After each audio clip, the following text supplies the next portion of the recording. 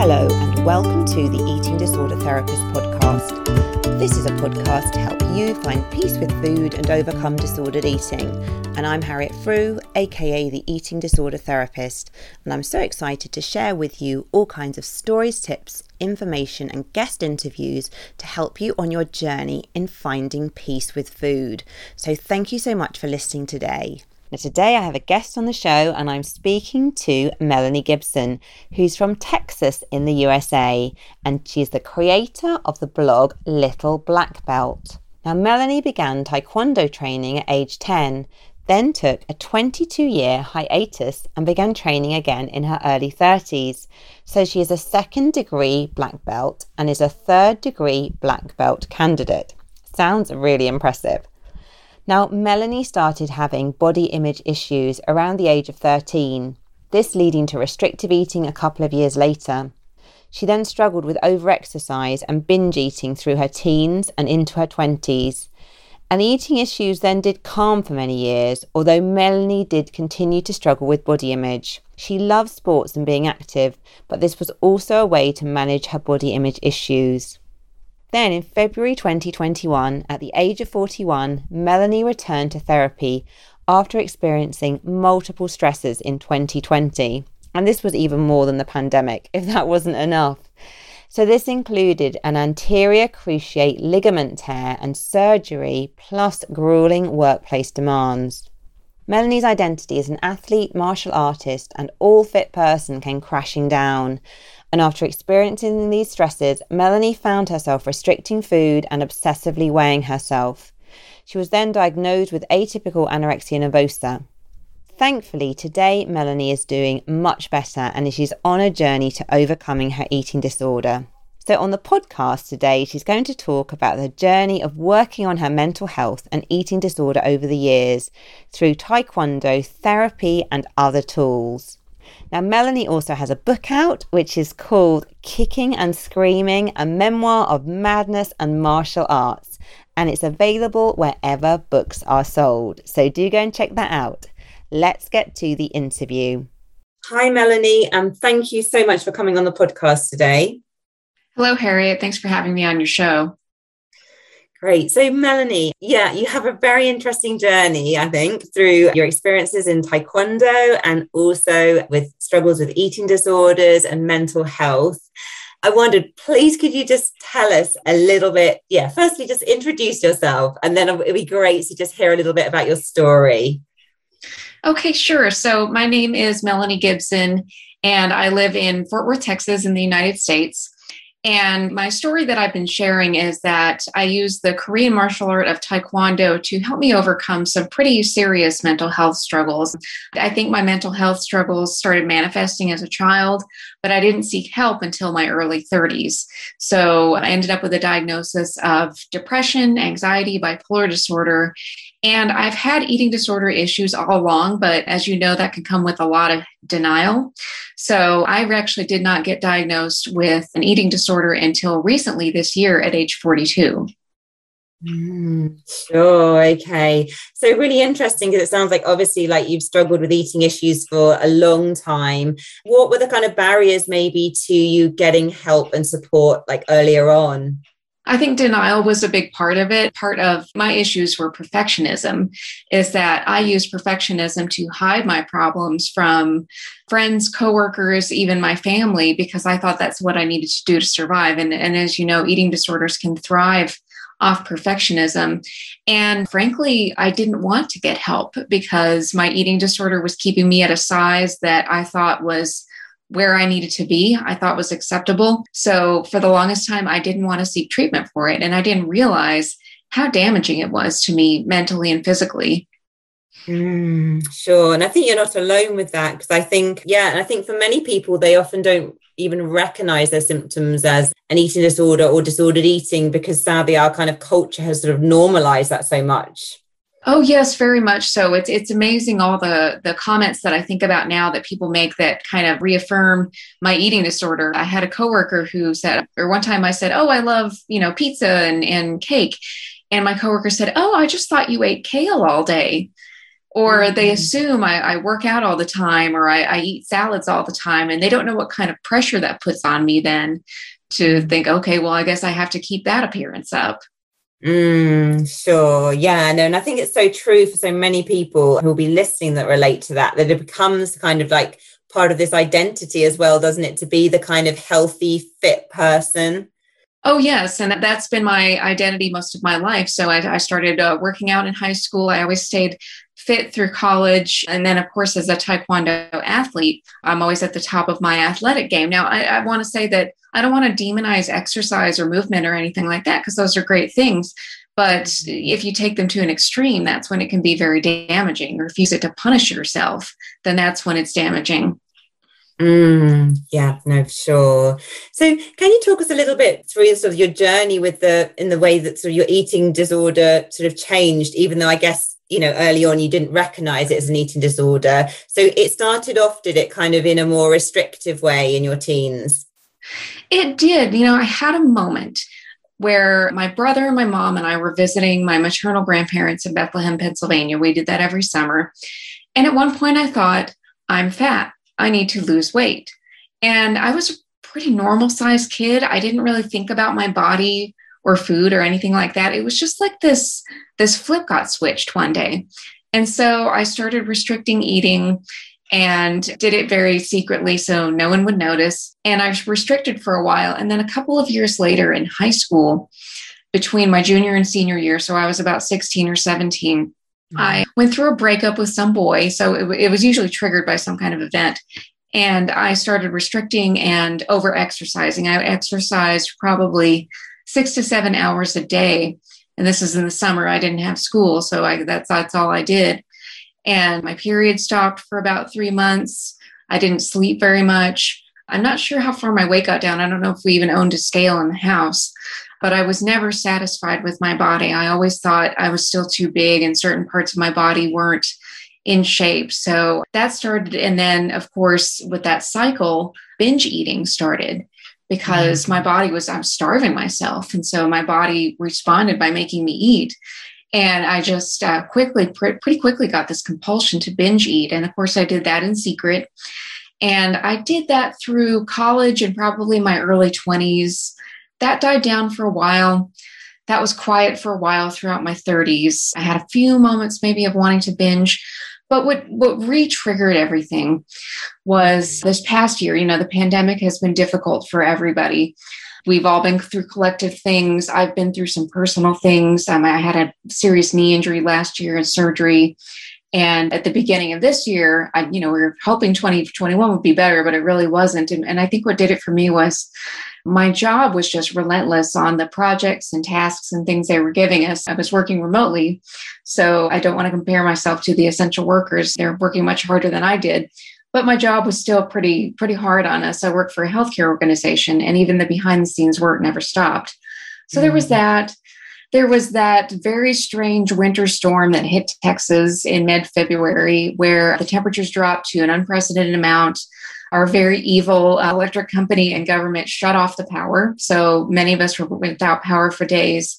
And that really messed with my head. So between those two things, I started restricting pretty heavily, obsessively weighing myself. I was so miserable that I sought out help from a counselor. And as they were doing my intake call, they asked me about my eating habits. And I said, well, yeah, I am restricting and weighing myself. And, I was so deep into it, I don't think I would have admitted those things on my own. So I kind of accidentally fell into eating disorder treatment. And I'm so glad I did, because now I see it as this separate thing that I can fight instead of it being such an ingrained part of who I am. But had that person not asked those certain questions, I may still be hiding that eating disorder. Sure. So do you think as well, was it almost a little bit hidden even to you? Perhaps you just hadn't even realized how you'd sort of slipped back in that hole. Yes, I think so, because what I'd always tell myself was, I have poor body image and I engage in disordered eating, but I don't have an eating disorder. That's for teenagers. That's for really serious people. I don't look like I have an eating disorder. So I said all the things that we say in society that keep people from getting treatment. I'm not underweight. I'm not overweight. So I don't look like a person with an eating disorder. And so for all this time, I was able to tell myself, I don't really have an eating disorder. That's too serious. But the thing is, now that I can see it and I know what it is and I know its behaviors, it's much easier to fight it. Yeah, sure. So actually kind of like saying it out loud, giving it a name, recognizing the symptoms, perhaps in a way has made you feel a bit more empowered and able to address the problem. Yes, I do. And this was the same about 10 years ago in my early 30s. I got my diagnosis of anxiety, depression, and bipolar disorder. And that was kind of a shock, not really a shock because I knew something was wrong, but it's a hard pill to swallow. But when I knew what I was dealing with, then again, it was easier to fight it. It was easier to understand, oh, these mood swings are happening because I have bipolar disorder, or I would start to see warning signs ahead of time. I would start to understand what depression felt like. The same with the eating disorder, because when I first started treatment, it tried to fight me a lot, but I was able to listen to it and say, okay, that's my eating disorder talking. That's not me. I don't want to follow what it's telling me to do. And so for the first time, I was able to fight it and talk back to it and choose to do things differently than what it was telling me to do. So yeah, absolutely. Having that diagnosis and that label on it definitely empowered me. Well, that's so good to hear. I know for you, Melanie, as well, like a lot of your identity has been around sort of being sort of very fit, like an athlete, I guess, hasn't it? Through your sort of Taekwondo. And so when you had your injury last year, it sounds like that was really quite devastating, not just in terms of the physical impact, but also kind of on your sort of mental health and, your whole identity. Yeah, it's a world changer. And I thought the irony that I'm promoting a book that I wrote about how Taekwondo helped me deal with my mental health problems. And here I am, not even able to practice it. Yeah, so what happened was I was in Taekwondo class and I was doing some kicks on a bag, nothing big. And I think my knee had just worn down over time. And I did the smallest jump. It wasn't even a good one. And I felt like a balloon popped in my leg. It's an ACL tear, really, really hurts. It happens very fast. So luckily the pain doesn't last too long, but I was on the ground before I even knew what happened. And so I was diagnosed with an ACL tear, and I ended up having reconstruction surgery using my quadriceps tendon. And that's a very effective surgery, but it's also requires a lot of recovery because when they take that part of your quadriceps tendon, the quadriceps completely melts. It was the weirdest sensation that I ever had. It was mush. I had no muscle left. So not only was I rehabbing my knee as a whole, I had to build up that quadriceps muscle. So yeah, I spent the first 2 weeks on the floor with my leg in a machine, moving it back and forth. So Taekwondo was the last thing from my mind. And honestly, I wasn't as sad as you think I might be for not being able to practice the sport that I love, because you're just trying to literally get one foot in front of the other. I had to be able to use it. I had to use a chair in the shower. I had to use crutches. I couldn't drive for about 2 months. So Taekwondo was the last thing for my mind. But as I went along, I definitely started to miss my sport and I lost my identity as an athlete. But throughout the journey, the thing that I appreciate about this injury and this recovery is that it forced me to make friends with my body. It's been a very humbling experience to basically lose my athlete identity for a while, lose the muscle tone, lose the shape, and to recover from an eating disorder at the same time has, like I said, it's forced me to treat my body with respect, which I never did before. So I'm rebuilding the muscle, and then physically I'm learning how to refeed myself. Mentally, I'm overcoming these dangerous behaviors that are hurting my body. So these two recoveries have really worked well together. Yeah, no, goodness. So it sounds like, you never would have wished this horrible injury on yourself, would you? But it sounds like there's been a real silver lining of it suddenly kind of bringing issues to the forefront and enabling you to perhaps work on them for the first time. Oh, yes, I think so. Because I think, just knowing how I am, had I gone into therapy and treatment for the eating disorder, but I was fully able-bodied, still doing martial arts, still doing other forms of exercise, still working out, I think I still would have been in denial that I had a problem. And I wouldn't have that singular focus of recovering physically and mentally. And it's been humbling again. I've gained weight because I've been eating. And so that's something I've had to kind of think about and process and accept. And yeah, it's been humbling. It's been a blessing in disguise. I'm glad this injury happened because I think I literally had to break my body to break this habit of hating it and punishing it. Sure. So can you tell us a bit more about the treatment sort of approach that you've been having, since you've been in therapy? Yeah, I have pretty intense therapy with just a regular therapist talking about overall issues that I have, and then meeting with a nutrition counselor. And I've been doing that weekly since probably March. I like talk therapy. I did therapy several years ago when I first got diagnosed with my mental illnesses, and I find that very helpful.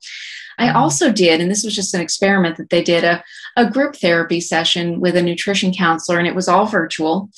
And so that was pretty cool. Another woman and I met with a counselor every Tuesday for about 8 weeks, talking about values, different types of therapy. I can't think of the topics off the top of my head, but they were very well planned out. And something interesting that we did was eat dinner together in group therapy.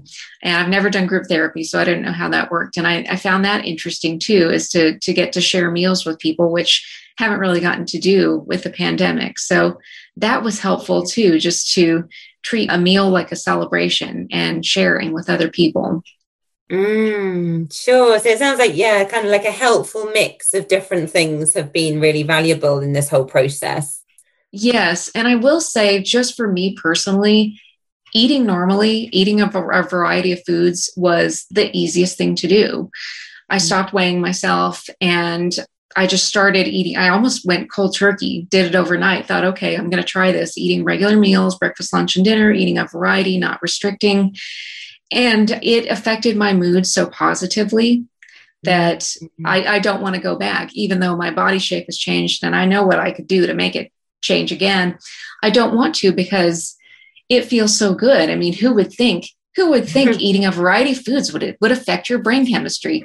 Gee, duh, of course it does. So the pain is not worth it anymore for how much better I feel for feeding myself. The body image thing has been harder to get over, but that seems to be just chipping away at it over time. It seems to be easier to overcome than it has been for all these years. Yeah, no, that's good to hear. And I'm so with you with the power of just eating regularly and like better nutrition. Because I think, I know myself when I was restricting, I just felt so like low on energy, miserable, anxious. And actually, just eating a bit more, gosh, in a way, the relief and just so wonderful just to have more energy and to think clearly and all those things. Yeah, it is. Restriction is not worth it. It is not worth it because I feel so much better. Yeah, that's great to hear. So can you tell us as well, Melanie, more about your kind of journey with Taekwondo and the impact on your mental health? Yes, of course. So Taekwondo is a Korean martial art. So it's similar to karate, which is Japanese. It has strikes, kicks, punches, throws, things like that. It's a very popular martial art. I had done it for a little while as a child out in my rural West Texas town of Snyder. So a little town out in the middle of nowhere. And when I was about 10, I told my parents I wanted to learn karate. I have no idea why. I don't remember. I just wanted to learn karate. And so there was not a karate school, but there was a Taekwondo school that was run by a very nice married couple. And like small town activities, about half the town went there. So we had this great sense of community. And I fell in love with it. I loved the discipline. I loved the movement. At the time, I didn't understand this, but I loved the mind-body connection that you have with probably most martial arts. And so we did that for a few years. And then we just got busy with other things and we stopped doing it. And so I never really thought I would go back to it. I just thought, oh, that was an activity I did as a kid. It was fun, but I'm not interested anymore. And it was in the back of my mind. And then around my early 30s, I'd been about 2 years into treatment for my mental illnesses. I was doing okay, not suicidal anymore, not facing serious crisis, but I was not getting much better. I was still making bad choices with relationships. I couldn't control my emotions. I was having a lot of mood swings. Of course, I was probably restricting and doing some eating disorder behavior too. And so I thought, I need a serious, positive, drastic change in my life. And so I thought, well, why don't I do Taekwondo again? That'll get me out of the house. It'll keep me active. And so I discovered that my Snyder childhood teachers reported up to a grandmaster who's a higher ranking than them in Fort Worth, where I live. And Fort Worth is near Dallas. So it's in the Dallas-Fort Worth Metroplex. And so he used to come to our tests when I was a child. He came to our tournaments. And so there was this piece of my childhood 5 miles down the road where I live now as an adult. And so I thought, okay, my search is over. I have to train with him. So I began training with this cool old hardcore, old school Korean grandmaster. And this was about 2013. And, I didn't notice an overnight change, but I did notice a change pretty quickly. You feel the endorphin from the sweat and the movement and the physical difficulty. You get positive feedback from your instructors and your classmates. Again, you get that sense of community. And I started to notice over time that my confidence was getting better. My self-respect was getting better. I started making better choices. And so as I was observing this, I started writing about it too. I noticed that it could help me when I was having low moods or anxiety or even manic mood swings. I could respond to it through the skills I was learning in Taekwondo of control and discipline and self-respect. Sure. Well, no, it sounds like it's been such a valuable tool, hasn't it? For your physical and your mental well-being, and so many of the sort of skills that you've learned doing the sport, you've sort of transferred that to your daily life.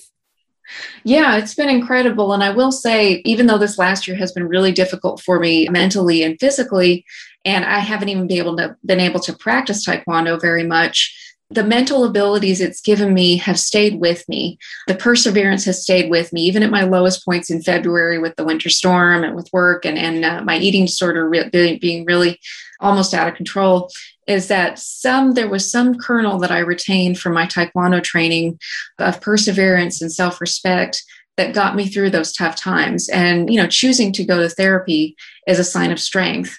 And I credit that strength to Taekwondo. So it's been probably the best resource to help me overcome mental illness challenges. And I know once I get back into it, I'll probably feel even better than I do now. Yeah, and I'm sure. And at the moment, so how are you going with your sort of rehabilitation of your knee at the moment? So my rehabilitation has been slow. Yeah. It's normally a year to a year and a half recovery. So the injury and the surgery happened in July. Mm-hmm. And I'm one of those people that it's going to take a year and a half. I've had trouble getting to full extension, which is not normal. You need to get to it in a couple of months. So zero extension, meaning you can lock your leg, almost hyperextend it. And I just wasn't getting there. We tried these devices, extra therapy. And so actually very recently in June of 2021, my doctor and I decided, okay, let's just do another surgery. So he did a minor arthroscopy to remove scar tissue. Much smaller surgery compared to ACL reconstruction. I didn't need crutches or a brace. I could drive in a couple of days, but it's still surgery and there's still a recovery period. So that slowed me down a little bit and I am behind where I should be. But I think now with the scar tissue removal, and if I just stay diligent about my home rehab and going to my physical therapy sessions, then I'll be on the right track by the end of the year. Yeah, no, sure. And it sounds like it's been an incredibly humbling and challenging experience, hasn't it? And I can see how it absolutely tested your perseverance. Yes, and patience. Every day, every single day, I have to do some kind of work on it. Even right now, as we're talking, I kind of have it elevated and extended out. So every day I have to do some kind of work on it. Now, I will say if you're going to injure your knee, doing it during a pandemic is probably the best time if you're able to work from home. I've been able to do, I'll lay on the floor with my knee and doing something, listening to a conference call, or while I'm checking my email, I've got my leg in some kind of contraption that helps me straighten it. Mm-hmm. So that's been the good thing of a pandemic is I can do all the home rehab that I need to. What silver linings. So tell us a bit more, Melanie, as well. So obviously you've got your book out and you have been writing about your experiences. So can you say a bit more about your book? Yeah, sure. And so I'll back up a little bit before that actually and start with my blog. So I started a blog called Little Black Belt in 2014, and that was about a year into my Taekwondo practice.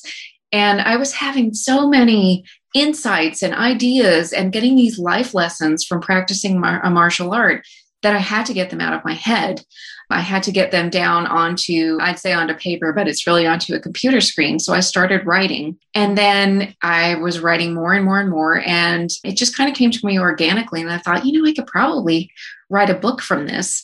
And mental health is not an uncommon thing to see in memoir, but you don't see a lot of mental health memoirs about people who are just kind of sliding by in life. They're hiding under the radar.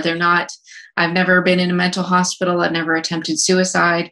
I've always gone to work, paid the bills. And so, it's very common. I know in the United States, about 1 in 5 people has some kind of mental health issue. And I think it's about the same in the UK. So I wanted to write a book for those people who are hiding in plain sight and suffering in silence. And then also you don't hear about a lot of women in martial arts. So I thought that would be an interesting story. So I wrote my book, Kicking and Screaming, a Memoir of Madness and Martial Arts, a few years ago, and I've worked on the publishing process since then, and it's since been released.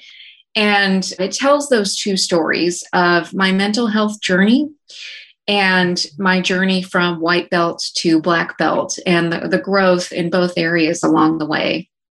Sure. No, wonderful. Well, I'm sure a lot of people will be really interested to read this memoir, actually, from the Taekwondo perspective, from the mental health perspective as well. So yeah, no, well done you, I think, for getting, around to writing a book. Because I think it's one of those things that many people kind of think it would be a great idea, but it's another thing actually to get it out into the world, isn't it? And kind of birth this book. Yeah, it is. And I will say, for anybody who's interested in writing a memoir, I highly recommend taking a class, learning how to do it. I was fortunate enough to find a great class online called Write Your Memoir in 6 Months. And I learned all kinds of writing techniques that helped me craft what had started as diary entries and blog posts into an actual book, because a memoir needs to tell a story just as well as a fiction novel. It needs to be engaging. It needs to have good scenes and dialogue, and needs to show the arc of the character in this case being me. And no matter what the topic is, that's what I love about memoir, is that if you can tell it in an interesting way, I'll read a memoir about anything. My favorite memoir is about a team climbing Mount Everest. I have no interest in mountain climbing. Heck no, I don't want to do any of that. But the book is so engaging that I love reading it over and over again. So that's what I love about memoir. And so if somebody wants to write a memoir, is start learning about the craft of it, find a way to organize all of your thoughts, and just go from there. Read the memoirs that you love and learn from them. That's another great way to learn how to write a book, is to read voraciously and take whatever you can from the books that you like. Figure out why you like them and what it says to you as a reader, and see if you can replicate that. No, well, thank you for those valuable tips, because I'm sure there will be people listening that will have had that thought about writing a book, but maybe never got round to it. So Melanie, as well, in terms of you've said the body image part has been the kind of hardest, the sort of last bit of the puzzle really, or the kind of most challenging part in comparison to the eating more. So can you just say a bit what do you do on a daily basis just to really help yourself feel better about your body image? Yeah, that has been really challenging. And I think that's what started when I was 13 years old. I'm 42 now. So almost 30 years of having poor body image. So that's a habit that's not going to be broken overnight. So I did a lot of talk with my nutritionist and my therapist about it, about the habit of weighing myself, of body checking, of, looking in the mirror to kind of look at the parts that I don't like. And over time, I don't know if there's one tip or trick that's really worked, but reminding myself that, one, I didn't love myself in a smaller body than what I am now. So if I'm missing some ideal version of myself, that's a reality check pretty quickly, as well. I didn't love myself when I was, X number of pounds or a different size. So that's a reminder that, you need to accept yourself now. And then also just reminding myself that the pain is not worth it. Kind of like the pain of restricting is not worth it. I feel so much better now that I'm eating normally. Is that with this one, I think it's just repetition and reminding myself of the pain of criticizing and hating and punishing my body is not worth it. It's not doing me any good. It's not making my life any better. It has nothing to do with the fact that I was able to write a book or the fact that, I'm doing well on my mortgage payments or anything with my job or anything like that. It has no bearing on the other successes in my life.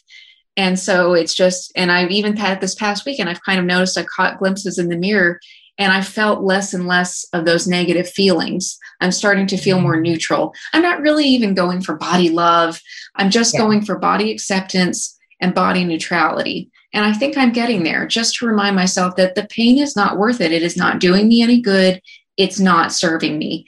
And that's what my nutritionist has been good at challenging me, saying, how is it serving you? What good is it doing you? And if you're struggling with an eating disorder, it's this parasitic relationship that it has with you. It's like being in an abusive relationship, and you have to stop and really challenge yourself and think, what good are these behaviors and these thought processes doing me? How are they serving me? In the past, I would think, well, they were keeping me thin. Well, what does that mean? What's so great about being thin? And, I'd have to go down this path. So that's what's helped me the most, is just thinking of the pain that I put myself through and think, is it worth it? Not really. It doesn't feel good. And so the quickest way for me to stop it is to stop those behaviors and stop those thoughts. Yeah, no, I think just really, really helpful. I think just hearing your experience there, it's just a lot of repetition, isn't it? Yeah, just having that awareness in a way where you start to capture the thoughts and think, oh, I'm doing it again, but almost being able to sort of have a pause between thought and reaction. Whereas I guess, when we're in the depths of it, all the thoughts are just so automatic, aren't they? And we're just completely lost in the sea of like toxic thoughts. Yes, because the toxic thoughts still happen. Yeah. But like you said, I'm able to pause and notice it. And it's the same with other mental illness things of anxiety or anything else, is that you may still struggle with obsessive thoughts or harmful thoughts or negative thoughts, but and that's a part of being human. It's that's normal, really. But if you notice it and say, okay, here's what's going on. This doesn't have a bearing on how good I am, if I'm a good person or not. What might be the root of it? What can I do to get through this? Sometimes fighting it makes it worse. So just accepting it, noticing it for a moment, even that can sort of snap you out of that toxic thinking. Yeah, no, so true. So Melanie, where can people find you if they want to, find out more about you and read your blog, etc.? Yeah, the best place people can go to find me is my blog called littleblackbelt.com. It's a play on the phrase little black dress. So littleblackbelt.com, you can find out about me, read about my life. There's a lot about my knee injury in there, links to my book.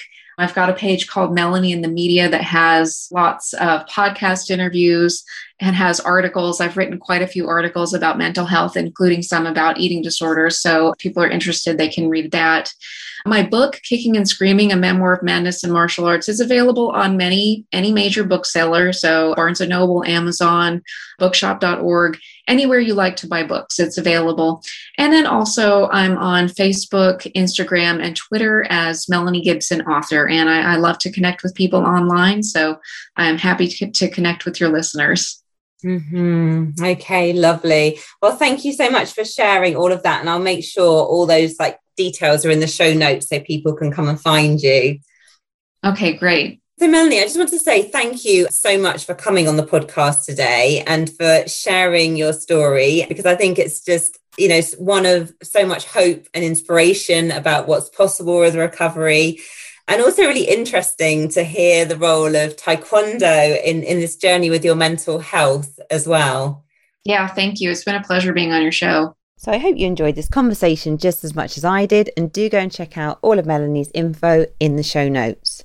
Now, if you're not following me already, do seek me out on Instagram at the Eating Disorder Therapist. And I am going to be taking on some more private clients soon for either a 10-week or a 20-week sort of therapy course. So if you're interested in finding out more about that, do drop me an email at harriet.frew@gmail.com. I would be so grateful if you enjoy this podcast. Please follow, rate and review, as it helps it reach so many more listeners.